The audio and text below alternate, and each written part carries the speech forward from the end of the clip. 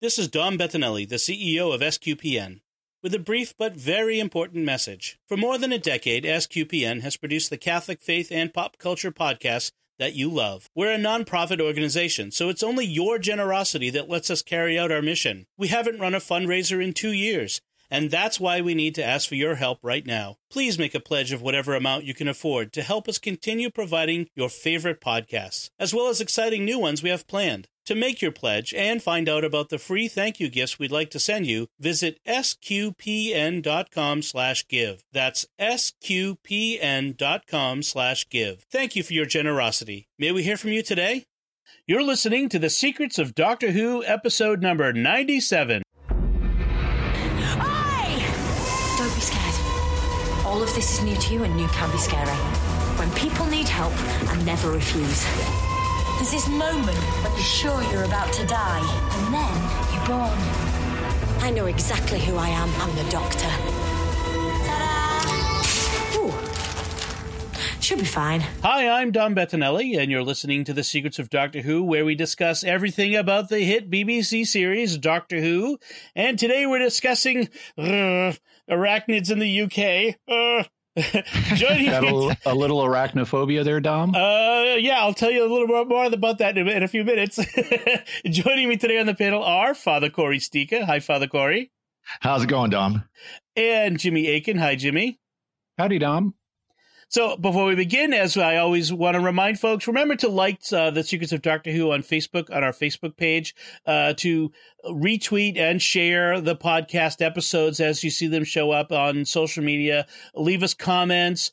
Subscribe to the podcast if you haven't yet in iTunes, Google Play, Stitcher, TuneIn, your favorite podcast app, or YouTube. And if you subscribe on YouTube, make sure you hit the bell to get notifications that when a new episode drops, and to share the podcast with your friends to help us grow our community and reach more listeners. We really do appreciate it. And especially if you get a little extra time to go into one of the podcast directories and leave us a review. A nice 5-star review is really helpful. It helps us get into the algorithm, and then the podcast directories show the podcast to more folks. And that's what we're all about. We're trying to reach people and reach out to people and have a fun conversation about Doctor Who. And I also want to remind you, as we did last week, we mentioned, or a couple weeks ago, we mentioned the SQPN giving campaign. We are a nonprofit organization that depends entirely on the donations of people like you to continue to offer all of our podcasts, not just Secrets of Doctor Who. Creating all these podcasts is a full-time job for me. I do this for a living, and I need to, keep my kids fed and clothed and a roof over their heads. And so we rely on good people like you who want to help us in our mission of exploring the intersection of faith and pop culture through podcasts like Secrets of Doctor Who. If you go to sqpn.com/give, you will see a button there to go to Patreon to become a patron of the show. We have some nice gifts for you, especially a couple of Doctor Who related ones if you give at certain giving levels. So if you could just check that out, go to sqpn.com/give, and we'd greatly appreciate it. So, creepy spiders. I do not like spiders, guys. In fact, I had a friend to send me a message on Facebook, and she said, I haven't watched it yet. On a scale of 1 to I have to close my eyes and only listen to the episode, how bad is it? And I said, that meme of the little girl standing in front of the burning house, and it says, I saw spiders, so I burned my house down? Yeah, that. Exactly. Exactly. So I can imagine worse spider horror, but it is pretty creepy in this one. This was creepy. This was a very creepy episode, and which was kind of, in some ways, was kind of fun because this is kind of getting back to the classic monster episodes of Doctor Who. Doctor Who has a couple of different kinds of episodes, and one of them is the monster, the scary monster hide sort behind of the couch monster. I will say that the CGI of the spiders was pretty impressive in my opinion. Mm-hmm. I think they looked really realistic. They did a good job on them. Yeah. They did. I was going to say, but there was a movie from the 90s, I think, or it might have been the 80s called Arachnophobia, which as an arachnophobic, I watched it, which I'm not sure why. I'm going to say it was peer pressure. It's cathartic. Yeah. I mean, it actually was a pretty good movie, but that one was worse than this one. But this was, there were times when I did have to kind of turn away from the screen because I just didn't want to see all the creepy legs. Interesting. I guess I may be on the other end of the spectrum when it comes to. I mean, I'm not a huge fan of spiders. I mean, they're fine, but I've actually seen quite a number of spider movies. The 1950s B movie classic, The Giant Spider, or Earth versus the Spider. Yeah. The 1970s William Shatner vehicle, the Giant Spider Invasion, Tarantula, all those things. I haven't been unduly creeped out by them. It's not so much spiders. Like in fact, if I have a spider in the house and if it's up in the corner, like a daddy long legs or something, and it's catching flies or mosquitoes or whatnot, I'm a live and let live kind of guy. It's when they get more than an inch or so big and hairy. when you see the ones from Australia where they're covered like half a wall. Yeah. Well, that's what I was going to say. It was, did this episode get filmed in Australia? Because I saw some pictures online actually over this weekend from Australia of like a whole park covered in cobwebs.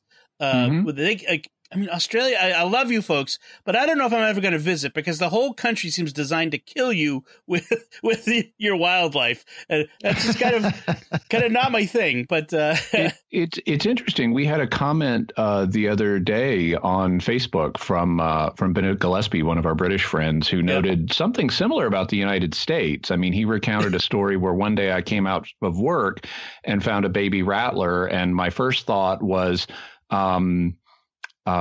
there are women in this building who were wearing sandals. And so stomp, I took care of it. And then my second thought was, hey, my chiropractor was right. I am left footed. and now you know why people wear cowboy boots in the Southwest too. That's the other thing. And here too. Yes. All right. So let's get into the show itself. We have a big guest star. That's actually one of the things that they kind of promoted before the season began was, in one of the episodes, we have this big American star, Chris Noth, who has been in Law & Order. I think it was Law & Order, right? Yes. One of the 25 seasons of Law & Order he was in. Yeah. Several of them, in fact. And then he was also in Sex and the City, the HBO series, which I never saw, but apparently he was big in that. I haven't seen either of those, so I didn't know who he was. I just know that he was Mr. Big in the Law & Order, or not the Sex and the City. Yeah. Although he's not the only Law & Order alumni in this. Oh, really? Who else? Bradley Walsh Graham. Yeah. Was on Law & Order UK. Oh, right. I forgot that they're.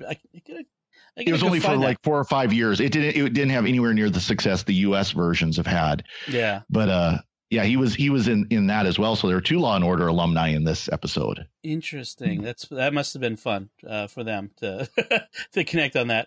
Exactly.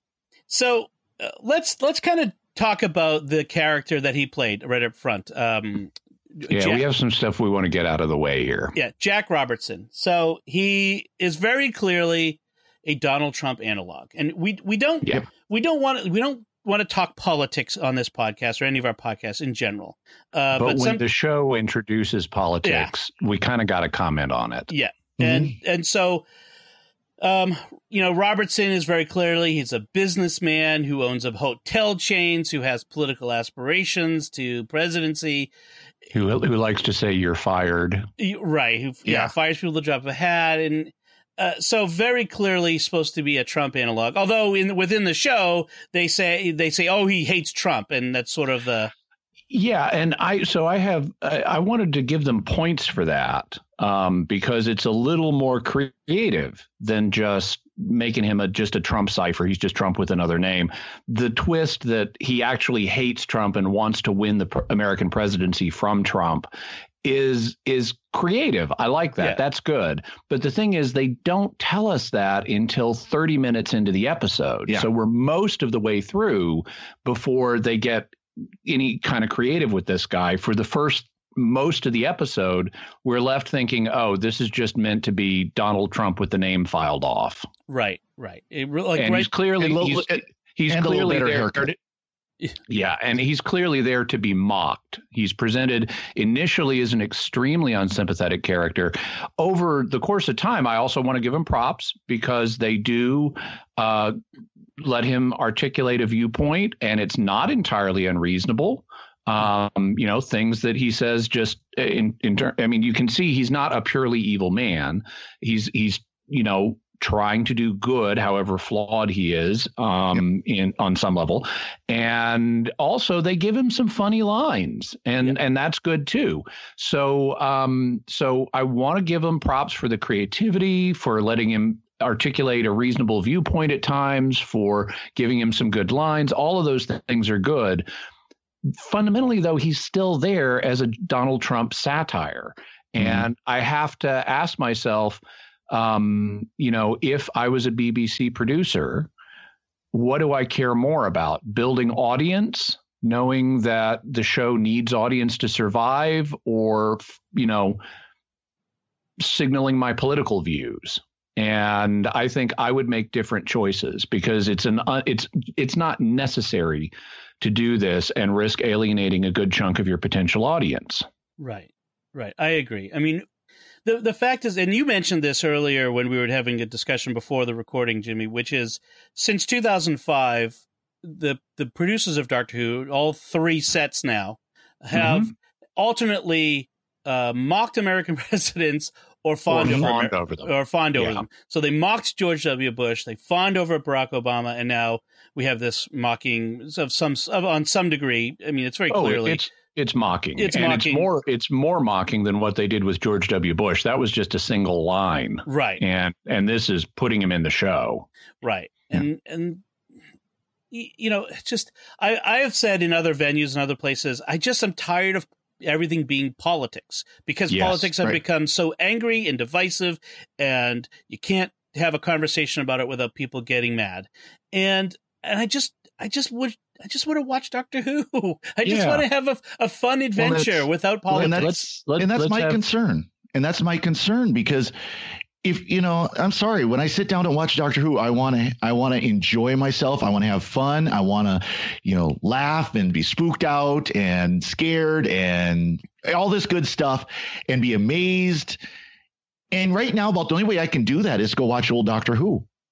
Yeah. Right. If they're going to keep this up. And there was politics in Classic Who, but it was much more subtle, at least most of the time. Right. The criticisms that some people have made that it's just getting unrelenting on this show seem to have some foundation to them. I mean, it's every episode this season so far, there has been some kind of social political injection into the story. And, right. And as I'm going to say this, as an American, the fact that the two stories next to each other brings concern, just because of how Americans are portrayed. And now the Rosa one, you can't prevent that. I mean, we argued about that one last week, but this one in particular, you could modify it. They could have modified it or moved it to a different point in the season, so it didn't look like it's just like one right after the other. Yeah. Right. Well, and even in Rosa, as I said, there were a lot of people, including in the South, who hated racism, and we didn't get any representation for those folks. Also, and that also, I think, played negatively, had a negative role in how this episode and how Rosa came off to the British audience, because I was reading the BBC website. Some people online pointed out, the positive reaction that Rosa episode had in England. Fine. Well, okay. So I went to read the BBC's own article about it, and they talk about how in 1950s America, black people and white people were separated by law. Really? In all of America? In all 50 states? So they're miseducating the British audience about this was a local problem. This was not a national thing. And by not having representation for Americans who hated racism, who weren't the victims of it, they miseducate the British public about the extent of racism in American culture at that time. Right. I read a book last year about camping, the history of camping in America. It's only semi-related. There was a large section on segregation in national park campgrounds in the 30s and 40s, and it pointed out that there was not a done deal that things were segregated. There was a lot of pushback at the federal government level against people at lower levels in certain states against it. I mean, it was very clearly not, just America was racist and separate. And so, and I mean, this is sort of, I don't want to get off onto a discussion of racism in America, especially because that's not this episode. But it's clearly offering an unnuanced view of Americans, which is, right. As an American viewer, I feel kind of attacked, whether or not I'm a Trump supporter or not. I just feel like, do we have to keep taking swipes at American culture, even the aspects you dislike, and even maybe aspects that I dislike? But do we have to keep taking swipes at it? I mean, I might have a crazy uncle, but I don't necessarily want people outside the family constantly harping on how crazy that uncle is. You know what I mean? So that's our viewpoint on that one. So we have one other kind of political issue that's going to be inevitable in this episode, and that's the gun issue, because they bring it up again, and the Doctor has a really anti-gun perspective, and in New Who, that's not unusual. Now, it's been pointed out the Doctor has not had a problem with guns in the past and has used guns in the past. Yep. I don't mind them having the Doctor take an anti-gun position, because people change their opinions over the course of time. Certainly, if you've lived for 2,000 years, you may find yourself on different sides of various issues. Well, so time war and all that too, I mean, yeah. I can understand it. So I don't mind that in principle, but it gets taken to kind of an irrational extreme in this episode, because we're talking about spiders, and they don't do it. These are not intelligent spiders. They're not the Rachnos, Thank God. I'm really glad they're not the Rachnos. I hated the Rachnos. That was Planet of the Spiders. The third. No. The Rachnos are New Who with the Christmas Star episode. Oh, right. So yes. With the woman from the Dark Ages or whatever they call that. Yeah. And I thought that was and if I would have rather had the great one from Planet of the Spiders back, but yeah. But these spiders are just normal spiders. They're just big. And it seems like the only reason the Doctor cares about them is because they're big, which would make it a clear case of sizeism. They're just normal spiders. And if you have a spider infestation, you call pest control and deal with it. Exactly. I found myself thinking, what do the producers of Doctor Who have against the UK pest control industry? Yeah. I feel like that the whole spider plot line, as far as that's concerned, fell flat. Because again, this wasn't, the Doctor was upset that these spiders might be killed, but they're ordinary plain spiders that just happen to live long enough to get to monstrous sizes. Right. Yeah, but they're still ordinary plain spiders. And so then we have the two, solutions that the episode gives us at the end, spoiler warning, to the spider problem. First, they lure all the smaller spiders into the panic room where they're going to lock them in there and starve or suffocate them to death. And those things, and they actually don't bring suffocation up. It's just starvation at that point, because they've got food supplies in there. Presumably they'll eat through those. Well, these things are carnivorous predators. And after they finish the food supplies and they continue to get hungry, they're going to turn on each other.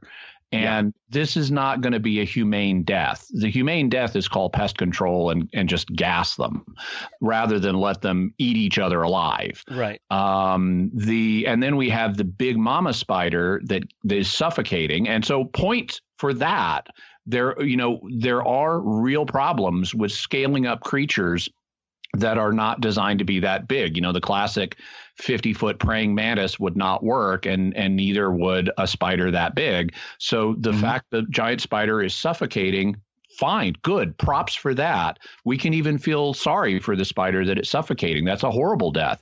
And precisely because it's a horrible death, what's his name? Robertson, yep. Yeah. Robertson does is entirely reasonable. Now, in reality, shooting a spider with a gun a spider of that size with a gun is not going to kill it unless you hit the brain just dead on. Right. Yeah. Because they don't have vulnerable areas the same way we do.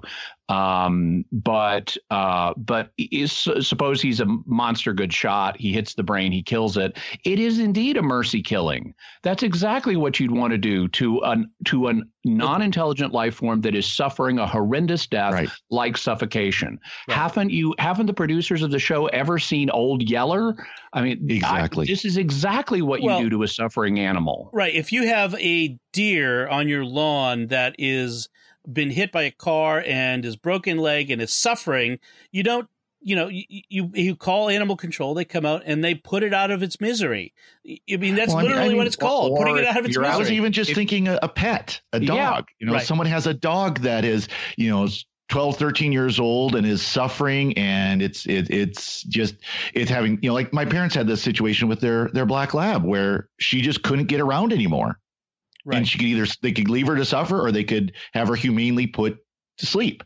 Yeah. Right. And in some places, you just take care of this yourself out in the country. And if you're in the city, maybe you take it to the vet and have it put down. But surely people in England put their animals down. I've even heard that referred to on British television shows. So this is no different than that. Right. So this isn't so much a British versus American approach to guns, so much as it is just sort of a weird super pacifism fetish and almost a PETA level concern for a creature that which doesn't take into account that maybe this is what's best for that creature. I think forgetting the distinction between sentient people and a bug, which is what a big spider is. I'm sorry, it's a big scary killer spider. Shoot it.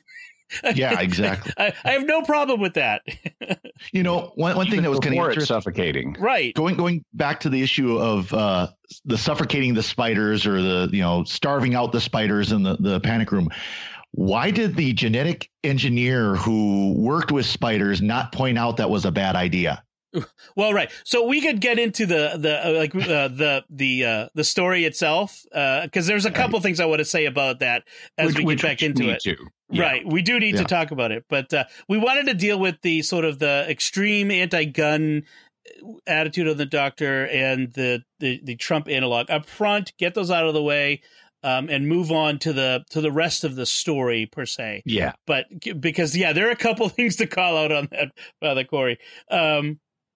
So let's go to the beginning of the story where they're traveling through the vortex. And let's go even further back. Okay, go ahead. Because we have no teaser and no cold open. That I thought was an interesting choice, because they sometimes do, they sometimes don't.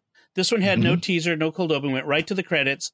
But the opening shot was the spider's eye view going through the hotel. Have you noticed that? Like the different shots from the lower to the floor going through the hotel. And then we end up in the ballroom with Robertson and I hadn't noticed that they were like ground level. Yeah, and I thought super creepy because it's one of those things where they don't reveal the spider until well into the episode. You don't see them until well in. It's a classic. That's normal. Doctor Who has lots of monster POV shots before the monster reveal. Yes, usually with like green or red around the edge of the screen, and right. So I'm sorry, Jimmy. I kind of preempted your going through the vortex. Yeah.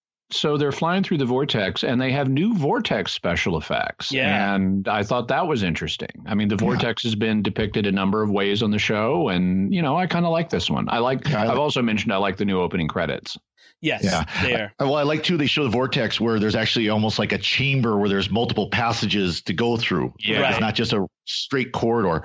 I was kind of disappointed, though. They brought back the bouncy ride.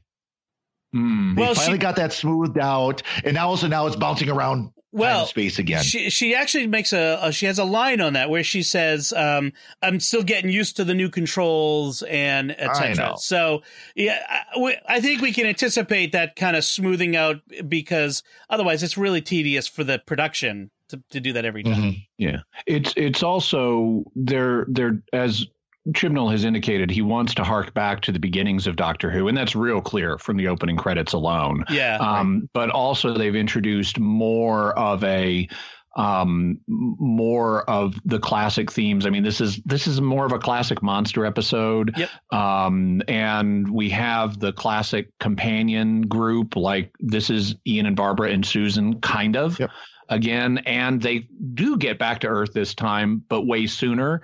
But we also have more of the Doctor isn't fully in control of where the TARDIS goes, Right. and so it's kind of brought back some of that unpredictability. Right. I did like as after they land right outside of Yaz's flat in Sheffield. There's sort of this awkward moment where they're leaving and she doesn't really want to go, and she wants them to ask her to stay. And you know, I kind of like this whole socially awkward phase of the Doctor, which is, it's sort of like Matt Smith's socially awkward Doctor, except not as extreme. Like Matt Smith, like most everything he did was over the top.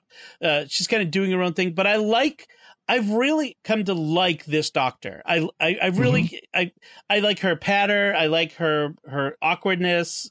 So that's I'm really happy with. I like Jodie Whittaker as the Doctor. I think she's fine. I didn't like this moment where she's standing in the TARDIS door and being like really passive aggressive or something about, come on, just you want to stay, you want to hang with them, just say so. I mean, and also I thought it was kind of at counter purposes to the way they've been billing the companions now, as these are her new best friends. And she even is talking about them from the first episode on as her friends. But she doesn't treat them like friends. If people are really your friends, you don't just, well, I guess that's it, and I'm going to be really sad here, and then I'm going to go. And that's not what you do with your friends. I know a few socially awkward introverts where this is entirely how they treat their friends. Well, Call it out to you, Teresa, my sister-in-law. Careful. No, she knows it. Edit that. She knows. I mean, she's very clearly, she asks people to tell her when she's when she's being socially awkward. So and she'll love this actually scene when she watches it, because this is entirely true to life for her. Well, yeah, we'll leave that to your family. Speaking of families, I did like the introduction of Yaz's family. Up to now, Yaz has kind of been along for the ride, but we didn't know anything about her. She didn't have a lot of character development. Now we finally get to see some of that. I liked that. I liked when we're in their apartment and the Doctor is trying to make small talk and it's not working, and she's just kind of rambling. And she actually sounds a good bit like on the dialogue level. I mean, it's obviously Jodie Whittaker's inflections, but on the dialogue level, I could imagine that coming out of 11's mouth or even 10's absolutely mouth. Yeah, that was my thought. Yeah I'd be brilliant in a flat. Yes, a couch. I could sit on a couch. Purple couch and sit on it. Yeah. And then she asks, is that weird? Yes, you're being weird right now. Again, more. And by the way, actually a point where he talks about, or she said, I've never had a flat. Well, yeah, you did. Yeah. You roomed right with the lodger. His roommate. Yeah. Oh, right. That's right. Yeah. The one thing that sort of cliche was the younger sister on the make. We've seen that before. The younger sister who is like, oh, are you dating him? Oh, then I'm going to go after him. Like this sort of like, I don't know. It just seemed kind of cliched, like a trope. I don't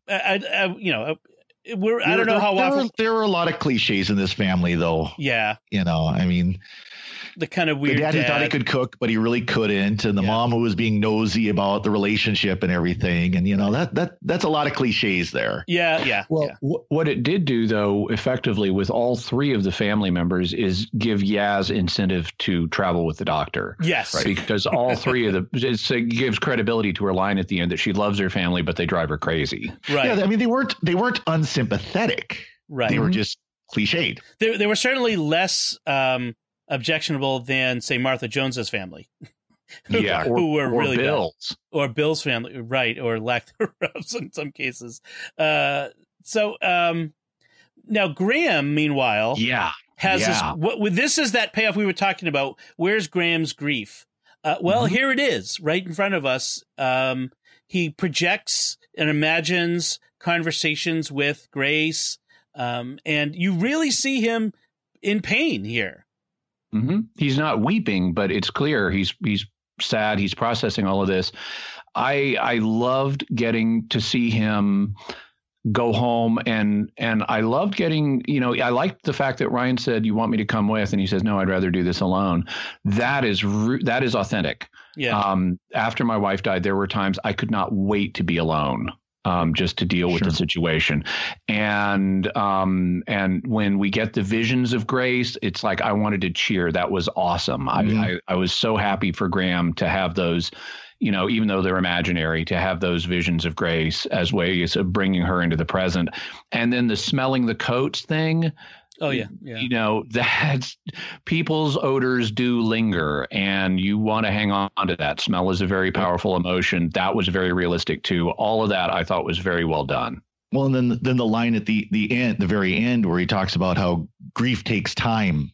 Right. And this helps. Yeah. Yeah. I don't want to sit around my house waiting for the grief to go away. I want to be out there doing that. And when that sort of explains why, when they were out there, he wasn't, in his grief wasn't showing on his face all the time, because he had stuff to keep him busy. So they didn't have to. Yeah, exactly. And there should be, psychologically, realistically, there should be some heavy bounces for him in the future, because what happens is when you experience a huge tragedy like this, you can't face the full weight of it all at once. You have to distract yourself and let yourself feel it in little bits so that it's controllable, so that it doesn't just overwhelm you. Yeah. And then as you get a little more distance, you can allow yourself to feel more of it and deal with it on a more long-term basis. Right.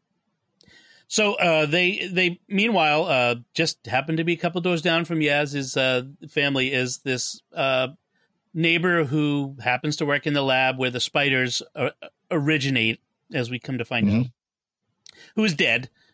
Just clearly, let's get to that point, because a spider got into her apartment and killed her. And so this is our first glimpse of one of the big spiders, and it's the doctor has to figure out how to deal with it. I like this idea of like the garlic and the vinegar, that I'm not sure that whether that's actually true or not. Maybe it is. It probably is. But I'm going to file it away like that. Yeah. And at the later on the end, it's was it tea tree oil and peppermint oil? Peppermint. Yeah. There are a bunch of home recipes like that for dealing with ants and spiders and stuff. And some of them actually may work. Well, there's we'll talk about. I'll say something controversial. Oh, look, an actual use for essential oils. So then we follow this scientist who is the friend of the woman who died, who works in the lab, who's actually making these spiders, to her lab, where she immediately says something about messing with the enzymes of spiders to make them live longer and grow bigger. I'm like, ding, ding, ding, ding, ding. Yeah. Now we have our origin. I thought it was interesting that they actually presented her as a protagonist. Right. Sympathetic. She was a sympathetic character that, which, surprised me only because of the whole uproar with genetic modified organisms, GMO food. And, you would think that those who are doing this genetic engineering, which is what GMO is, would be presented on a negative light. But in this case, she's a very positively presented figure. Yeah, a little oddly so, given the way the shows normally present people in her line of work. And what they then do sort of is shift the badness off onto the Trump analog, because you can see as soon as she says we contract with a very reputable disposal firm. Well, what multinational conglomerate in this episode is going to own that? Exactly. But then they kind of pull it back a little bit, even though they're trying to make her sympathetic and Robertson unsympathetic. They pull it back a little bit, where she's like at one point blaming Robertson for the spiders. And it's like, hey, those weren't my spider carcasses. And it really is a comedy of errors, if you want to put it that way, that resulted in the spiders due to errors on both sides. Right. Their lab made a mistake in throwing out spiders, or at least a spider that was not dead. And his contractors made a mistake in how they processed this refuse. And so I thought that was not kind of nice conceptually, even though they're making him more unsympathetic. I thought it was nice conceptually that the truth really here is in the middle, and they pointed out. I felt like it was, at least for me, that it was subtle that they put any blame on her. I mean, it was one line, they threw it out there and walked away from it. Right. There was, most of the blame was squarely on Robertson, not on her. That's for sure. I did like the fact that we had a nice throwback to the 80s, like movies from the 80s. Toxic waste.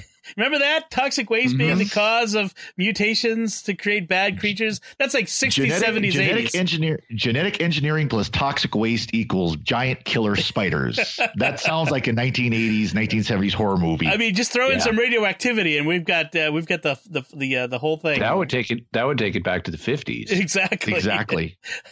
So we have this moment where Robertson encounters the giant spider coming through the hot tub in this bathroom. As soon as he heard the noise in the tub, I had this flashback from about a month ago. We were on a family vacation to Kentucky, and we were in this cottage that we rented, and a giant spider came through your bathtub, and had a scream from the bathroom. Yes, there was a scream from the bathroom. I look in there, and there was it may not have been 10 feet across, but it sure seemed like it at the time. It was a really big Kentucky spider in that tub, and I had to be the one to kill it. And boy, did I give it what for! But as soon as he starts heading toward the tub, I'm like, "Get out! Get out! Don't go toward the tub." By the way, I thought I liked his line afterwards, where the doctor, waves the psychic paper in his face and says, "I'm a disaster specialist" or whatever, right? And I need you to tell me in one line what just happened. And he does. A giant spider just smashed through my bathtub and killed my bodyguard, Kevin. And she gives him props for that. It's like, okay, good. That's what I needed. I thought that the horror in the bathroom, now it's despicable the way he locks Kevin in the bathroom. And right. That's meant to make him unsympathetic. It initially looks like he's trying to kill Kevin, but they pull that back with dialogue to where he didn't think Kevin was going to die. It's like he was just getting away from the spider and expected Kevin to deal with it. Then, of course, Kevin is not able to. And having Kevin wrapped in the silk and being drugged down the drain, the now enlarged drain, it was screaming and conscious. That was very effective. Oh, yeah. Yeah. That was extremely creepy. Brr. So I thought there was a funny line that Robertson has when they try to get out of the hotel and the spiders have put these their webs across the door so they can't get out, and Robertson is still in denial. He says spiders can't weave webs like that, and I'm like, spiders can't grow to 10 feet across either. Yeah, exactly. Saw one. Yeah, exactly. I wish they had tested those webs at the door, because they didn't. They just walked away from them. They should have tested them, and they should have found that they're super strong, just like they had been saying earlier in the episode. Right. They can stop a airliner flying through the air or whatever. By the way, I also wanted to mention with the bathroom scene, I think there's a callback deliberately to a line from Doctor Who history. Jon Pertwee is famous for having said that it's not the monsters you encounter in outer space that are the scariest. It's the Yeti in your loo. And here we have a giant fuzzy spider like a Yeti in your loo. And it is indeed very scary. Speaking of Jon Pertwee, then, I was kind of disappointed we didn't get any callback to the Planet of the Spiders episode, Pertwee's last, his regeneration episode, the Third Doctor. Which, that would have been nice. Yeah, I mean, in fact, someone was saying online that when Planet of the Spiders was originally filmed, they had to kind of edit it to make it less scary for use of the time. I think it was our friend Bennett, and it's like, it would have been nice to kind of have that callback, that just some reference to it. I don't know. I just, I now that I've become an aficionado of the entirety of Doctor Who canon, there's always these links that you kind of wish they would make. Well, it is interesting because Chris Chibnall obviously wants to call back to Classic Who, but at the same time, he's trying to not call back to Classic Who. Right. He's trying to do both. He's trying to do both at the same time. And so he obviously he has to make decisions as far as that goes. But by the way, we mentioned it came up last week, but the title Arachnids in the UK. And so one of you mentioned that it was a reference to something else. It sounds like it's a reference to Anarchy in the UK, which was a song and maybe album by the British punk band the Sex Pistols. Oh, right. Anarchy. I haven't. I was kind of looking for that, and I haven't seen any reference to it, but that's got to be it. I mean, if a listener has any more insight on that, where they think the title comes from, they might not have done anything within the episode itself, right? But sort of leaving that for the viewers to kind of figure, to get exactly. So, why did Graham and Ryan have to go back and get a bigger spider? Because wasn't that one big enough? I know. It's they already know there's one that's capable of dragging a man down a bathtub hole. Right. I don't think this one they've got is capable of it. They should know there's a bigger one out there. Okay. And then that was just a plot hole. That was just to achieve companion separation. Right. Yep. Right. And get the little conversation between Graham and Ryan about Ryan's dad. Yeah, which was nice. Yeah, we did get a question. Go ahead. Also, when they capture the first one in the crock pot or whatever that is, the soup pot or whatever, it's a stock pot. But yes, I love the reverse angle shot we get with all of those spiders coming across the ceiling. That was great. Yeah, love is not the word I would have used. I had to laugh though when they caught it in that pot. Yes, and then slid the lid under. I actually had to do that about a week or so ago with a bat. I had a bat in my room, and I was able to whack it down and capture it. But I didn't have to use a soup pot. I could use a bucket and a plate. Did you have bats in your belfry? Oh, I've always got bats in my belfry. This time it was in my bedroom. Okay. And unlike most people, being a priest, he's likely to actually have a belfry. Exactly. Yeah. So one of our listeners, Rick Angelini, asked on our Facebook page, why was Yaz's father bringing home garbage? Where did it come from? And that went fast, so it's I can see how you miss it. They do deal with it when they're standing on the edge of that toxic waste dump underneath the hotel, saying that's where the dad was getting, that it was bubbling up somehow. Yeah, it was showing up at their apartment building, and he brought it inside because he thought it was part of some conspiracy. He wanted to keep it as evidence of someone illegally dumping this stuff at their apartment building. Right. And apparently was coming up through whatever channel the spider that killed the neighbor did. Yeah. And the Yaz's mom makes a remark. My husband is right about this conspiracy, and I hate when he's right about these things. How dare you make him right? Yeah. So she got some good lines. At one point when they're heading into the restricted area under the hotel, and Robertson stops her. She says, "You're not the boss of me anymore." That's right. He's not.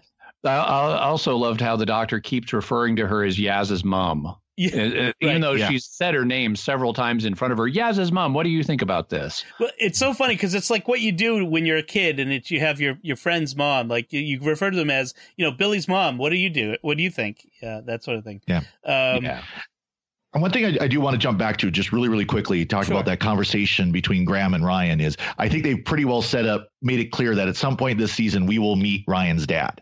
Mm-hmm. Oh, right. Because they talked about how the letter was how he wanted to get back into Ryan's life. Right. There was a moment where Graham gives a letter to Ryan that the dad had left at the apartment or at the house.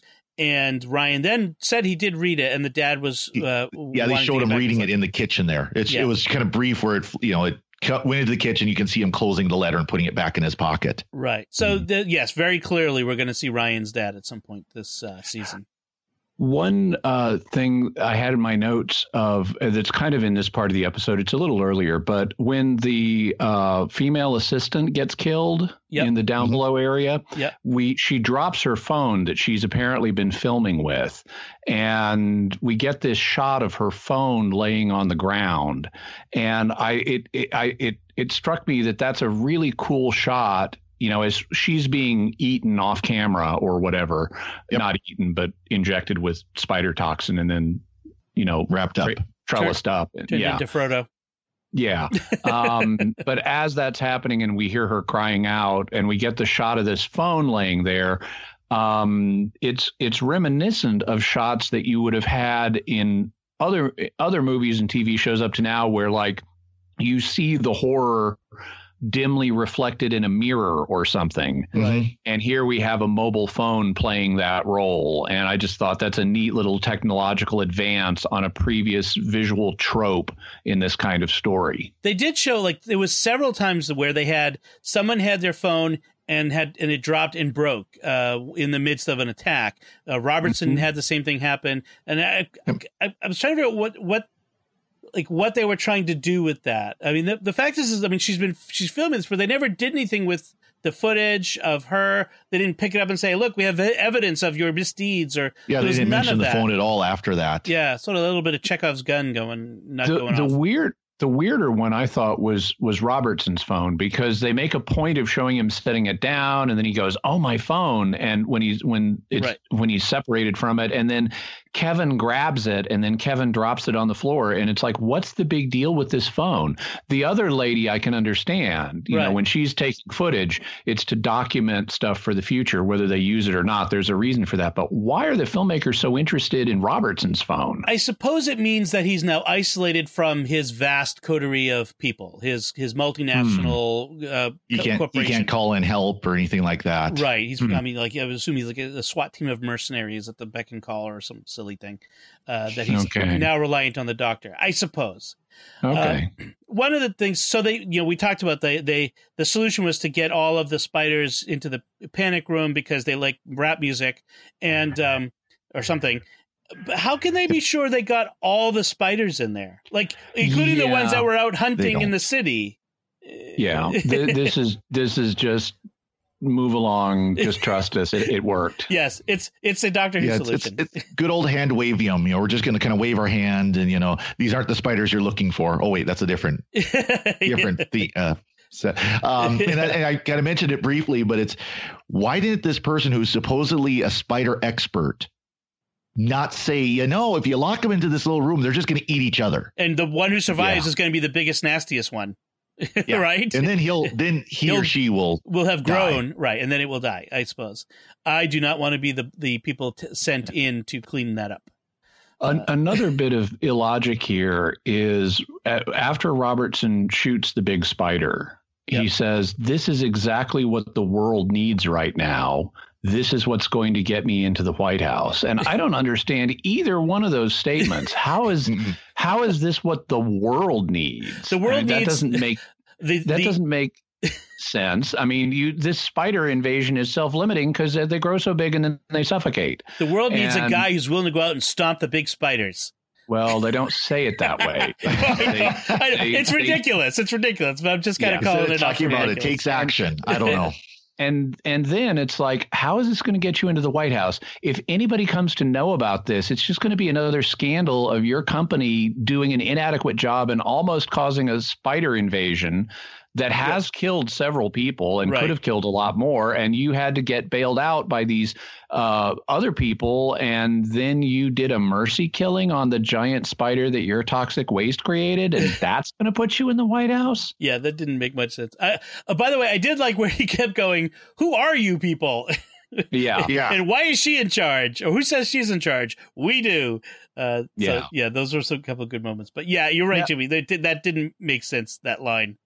And that's sort of his exit from the show, which is interesting for a couple of reasons, because under the normal laws of drama that would govern a television episode like this, given what they've established about Robertson, he should either be killed or humiliated by the end of the episode. Or arrested or something along those lines. And neither of those happens. And that makes you wonder, is he going to be back in the future? Well, and that's that's something that's kind of interesting. I've been noticing is there's less and less consequences for actions that the Doctor disapproves of. You know, so it's interesting that you don't have the. My initial thought was David Tennant's post-regeneration Christmas episode where, you know, I can ruin your life in 5 words. Six, you know, Right. You know, and that whole thing of that where the Doctor was so all powerful that just whispering that, boy, doesn't she look tired, Right. was enough to completely ruin Harriet's life, you know? Right. That's true. Like I mean, it does mean the Doctor isn't bestride the world, dictating who rules and who doesn't, who survives and doesn't. I mean, it makes her smaller again, and that's good. That's good. Yeah. Yeah. But it makes me wonder. So we had in episode 1, we had Tim Shaw, who we have indications he's going to be back. Yeah. In episode 2, Ghost Monument, there's no particular need for anybody to come back in the future, although they could. Yeah. In Rosa, we have future racist boy who could come back. In this episode, we have Robertson, who, given his lack of closure, since he was neither killed or humiliated in some way, he could come back to either be killed or humiliated. I'm wondering if we're building, I'm not only half seriously. I'm wondering if we're building to a season finale that's going to like have Tim Shaw, racist boy, and Robertson all in the same episode. Well, I mean, I'd be surprised if Kresko can come back, since Ryan says I sent him as far back as I could send him. And he doesn't have the time displacement device anymore. So it could also be, since we're no longer, at least this season, using recurring villains of any from Classic Who or any season of Who prior to this, put it that way, that we're building a new pantheon of villains that maybe we're going to rely on. Could be, but I see your point. I mean, Robertson could certainly come back and do some more damage. So. You know, now that we've wrapped up things nicely in the usual amount of time that it takes to deal with these sorts of disasters, and the Doctor now has to be faced with this departure again, and then independently, each of the companions shows up at the TARDIS and kind of makes it clear that they'd like to go. And we talked earlier about Graham saying he wants to go because he's grieving. He's grieving and doesn't want to have to sit around by himself dealing with that. Because presumably, I think he said he was retired. He's a retired bus driver. Yeah. And then Ryan has a silly, warehouse job that he doesn't want to do. But I think that's rationalization. He really doesn't want to deal with his dad. That's probably exactly part of it too. But now I'm thinking though, like, I know Yaz kind of wants to get away from her family, but wasn't she that go-getter rookie cop? Like, is she not throwing her career away? Yeah. I could have, if I was a go-getter rookie cop, I could still say, let's take a couple of years right here and see the universe and come back before work tomorrow. I suppose. I mean, that's, of course. What I liked was having the companions be the one to ask this time instead of the Doctor. That was nice. I also thought it was nice that the Doctor warns them, and actually I think it was foreshadowing. The Doctor warns them up front, I can't guarantee you're going to be safe. And then she tells them, be sure, all of you. And I strongly suspect now the comfortable way of thinking about that is she's remembering what happened to Bill, her immediate previous companion. Right. Because as far as she knows, Bill ended up as a Cyberman and that was it. She doesn't know about the other stuff that happened with Bill, unless did she learn about that definitively in the Christmas special? Twice might have. Maybe. I think might have. I can't remember. But even so, Bill's life path did not go the way that was planned. Right. And she did become a Cyberman. Well, and Clara and Amy. Yeah. Well, and pretty bad track record there. Exactly. Yeah. So, the comfortable way is to think she's just thinking back to previous companions. But I'm thinking, okay, we haven't had a real solid companion death that didn't get reeled back by Stephen Moffat in some time. Right. And I'm wondering if one of our three best new friends is not going to make it out of the season alive. We can start taking bets on who we think it's going to be, but maybe not now. Yeah. But she does also say, and you won't come back the same as you are. And that's certainly true. We've seen companions are changed by their experiences. We saw that with Donna, for instance, Donna Noble. But now they're Team TARDIS. Right, in Team TARDIS. I like the ambivalence. We can accept that. Yeah. All right. We'll also, I thought the music in that scene was really nice. It was very emotionally effective. Yes. So I think that's it for arachnids in the UK, right? Was there anything else? There was just one little thing when they were in the laboratory. All this exposition, what's going on. Ryan's in the back there at the projector doing shadow figures. Yeah, I missed that. Was hilarious. It's like, are you going to pay that off, or is that just a lanyap in the background? I think that's just something in the background to show that he's not paying attention to what's going on. He's just kind of off in his own little world, playing with the projector. I wonder if that's just something the actor decided to throw in. They kept it in. That would be fun. There were a number of interesting things that went by really fast like that on the visual level. Like at one point in that lab, the doctor is looking into one of the displays and it shows a big white spider on her face, a projection of a spider over her face for just half a second. So I do want to get to feedback. We have some feedback on our episode. We're discussing Rosa. Our friend Amy Flowers, who we've heard from a number of times, said that at first I was disappointed the villain was so flat and one note, Cresco. But the more I thought about it, the more it made sense in the story, and Jimmy described it perfectly at the end. This is a real person in history whose real-life heroism should not have been cheapened by a sci-fi trope for entertainment. The writers did the best thing they could have done, have the villain try to sabotage history, and the Doctor and companions take steps to assure it takes place as it should. It worked for me, and I liked the complexities the episode presented, even if it missed a few in its setting. And then she also said that she likes the fact that the Doctor doesn't magically know everything. Has to work out, the answers for herself. So, I don't mind the Doctor being really smart. I do mind the Doctor being omniscient. Right. Exactly. Yep. And then Michael Monley, also on our Facebook page, says, the problem I have with this episode is that since the villain can't kill her, why didn't he just send Rosa Parks into the future or past when he first met her? Yeah, how about that one? That's a little hole. Yeah, it's a little hole in the plot. Just a little bit.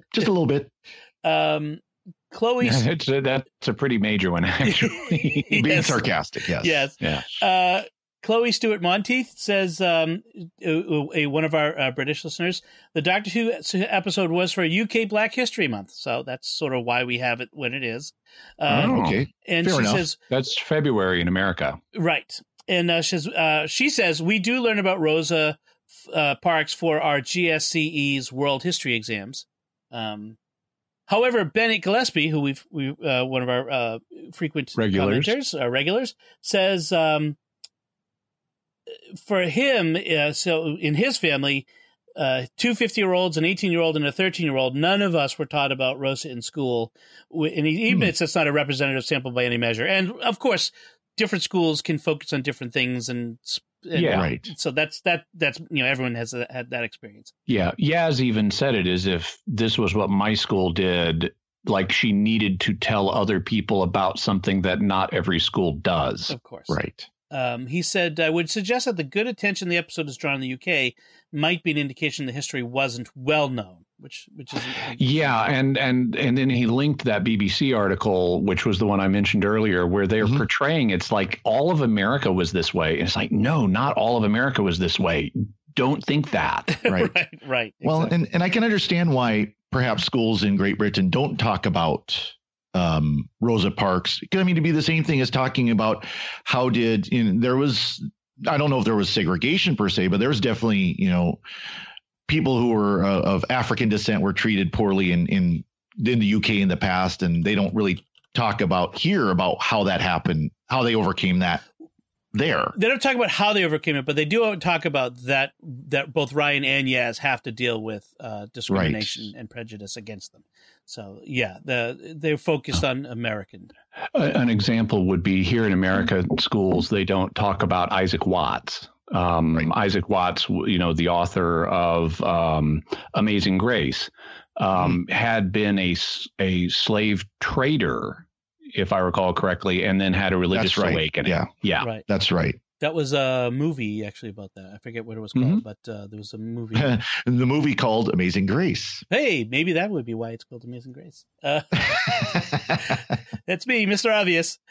So that's our feedback for this week. As always, we love to hear from the listeners. So if you have some insight or reaction of any sort to what we have to say or discussion or to the episode itself, please let us know. What do you think of arachnids in the UK? Personally, I hate them, but what do you think? Maybe you love spiders. So let us know by visiting sqpn.com or the Secrets of Doctor Who Facebook page. Leave us some feedback on the episode link there, or send us an email to drwho@sqpn.com. You can find links to all our personal social media and our websites on our show notes on sqpn.com. I'll also put a link to that BBC News article so you can read that for yourself. We'll be back next time when we'll be discussing, this word I'm going to have to figure out how to pronounce. Hopefully they'll mention it. Tsuranga Conundrum, which sounds like a Big Bang Theory episode title, but I think I said that before. It does. Until then, Jimmy Akin, thank you for joining me and sharing the secrets of Doctor Who. Thanks, Dom. Father Corey Stika, thank you as well. I'm glad to be here, and thank you, Dom. And once again, I am Dom Bettinelli. Thank you for listening to the Secrets of Doctor Who on StarQuest, and remember, run now, ask questions later. Right. This is going to be fun. This is Dom Bettinelli again. We hope you've enjoyed this podcast and that you'll help us keep producing the podcast you love. Thank you for your generosity. To make your pledge and find out about the free thank you gifts we'd like to send you, visit sqpn.com/give. That's sqpn.com/give.